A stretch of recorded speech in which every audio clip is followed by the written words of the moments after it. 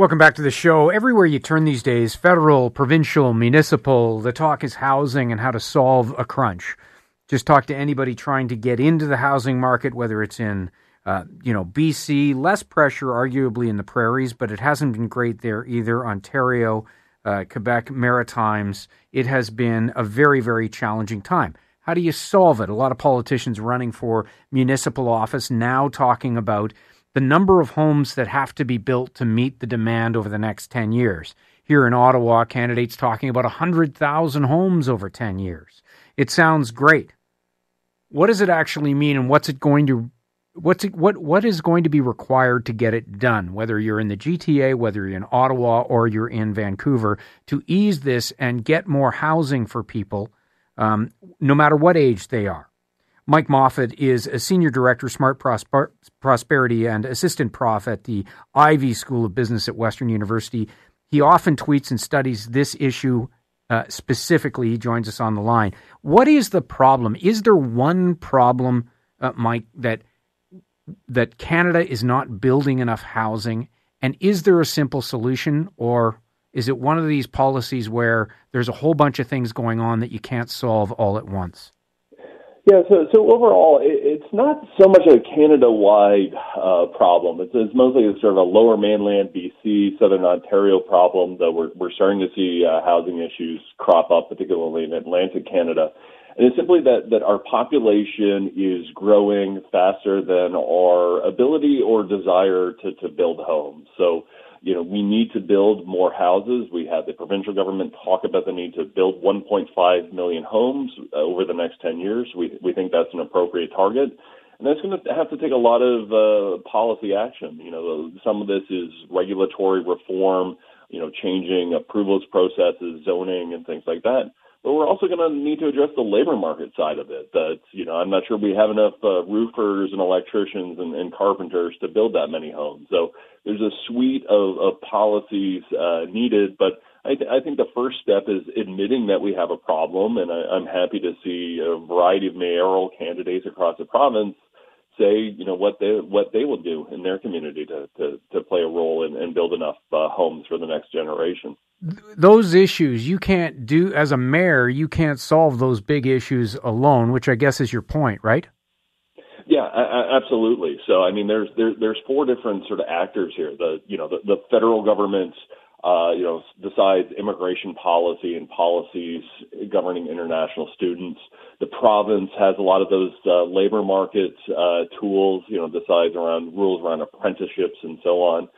The municipalities play a role, again, with the approvals processes, development charges, and so on.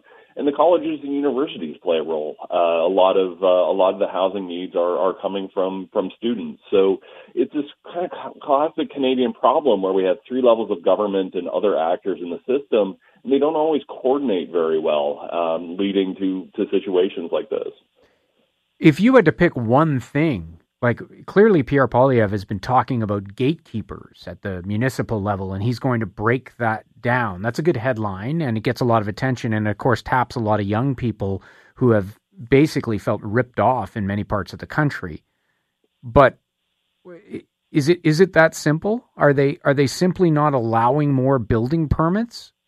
Well, so that is part of it. So there's some truth to that. That there are limitations on the kind of housing that can get built. We hear this debate in Ottawa about R1 zoning. If I live in the Glebe, I could tear down my house and build a McMansion tomorrow. But if I wanted to build a duplex and triplex and have some additional units, I might not be able to do that under our sort of regulatory system. So absolutely there are regulatory barriers, but those aren't the only ones as well. That, getting enough, young people into the skilled trades, figuring out how to build houses more efficiently. We build houses the same way, my dad did back in the 1960s and 70s. So we need more innovation, figure out how to build these houses not just better, but more energy efficient and so on. So there's a lot of different areas, and I think there's some truth to what Poilievre says, but it's not the entire story.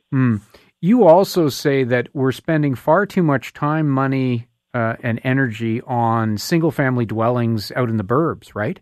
Like there's not enough being spent on intensification, And when I believe you've said that, and when you do that, though, don't you run into NIMBYism, and that's part of the politics of the problem?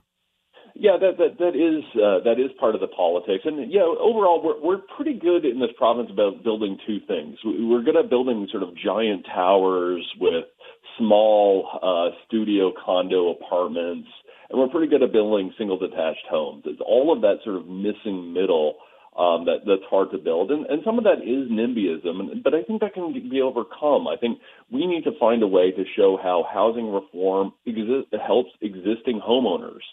We have a lot of homeowners in their 60s and 70s who would love to downsize, move into something smaller.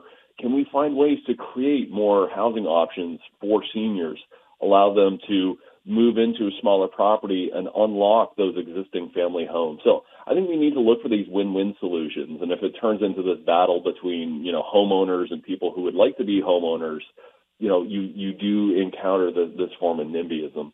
How far away are we? Let's take some of the problem places like the Lower Mainland, the GTA, parts of Ontario, let's say, for an example. How far away are we from actually getting those young people who are in their earning years into their own homes, like who are currently feeling completely shut out?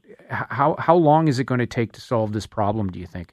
Yeah, it's going to take years, but I think we have to start somewhere, and we are seeing young people sort of scatter all across Canada, searching for housing. So you're now the Alberta government put ads on Toronto subways, basically touting the advantages of moving to Edmonton and Calgary, that you can, be a 15-minute bike ride from work and have a home that's, half of what it would cost in Ottawa. So I think it's going to be important for Ontario and Ottawa to fix this, because otherwise we're going to lose a generation of young nurses and teachers and construction workers to Alberta, to Atlantic Canada, because it's just so much cheaper to live out there. And is that net migration measurement out of Ontario? How much was housing a factor, do you think?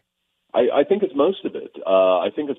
People move for a variety of different reasons. We do see people moving into Alberta because oil prices are up, and that's creating jobs out there. But most of the migration seems to be housing driven. We saw during the pandemic with people able to work from home and say, okay, well, instead of living in a tiny condo in Toronto, I can get a much bigger place in a place like Halifax, get a yard, and save some money. So I think a lot of this migration that we're seeing over the last 2 to 3 years is that combination of housing prices and being able to work from home. Appreciate your time, Mike Moffat, as always. Thank you. Oh, thank you for having me. All right. There is a big, big issue that is touching a lot of people listening. That's Mike Moffat. He's at the Ivey School of Business at Western University and focuses on housing. Follow him on Twitter, Dr. Mike P. Moffat. A good follow, and he cuts through a lot of the rhetoric and the politics of this. We've had campaigns here in Ottawa, fighting over what the number is for the next 10 years. And he points out this morning, by the way, on Twitter, when you talk about housing starts, those are not housing finishes. The key number is how many houses are finished.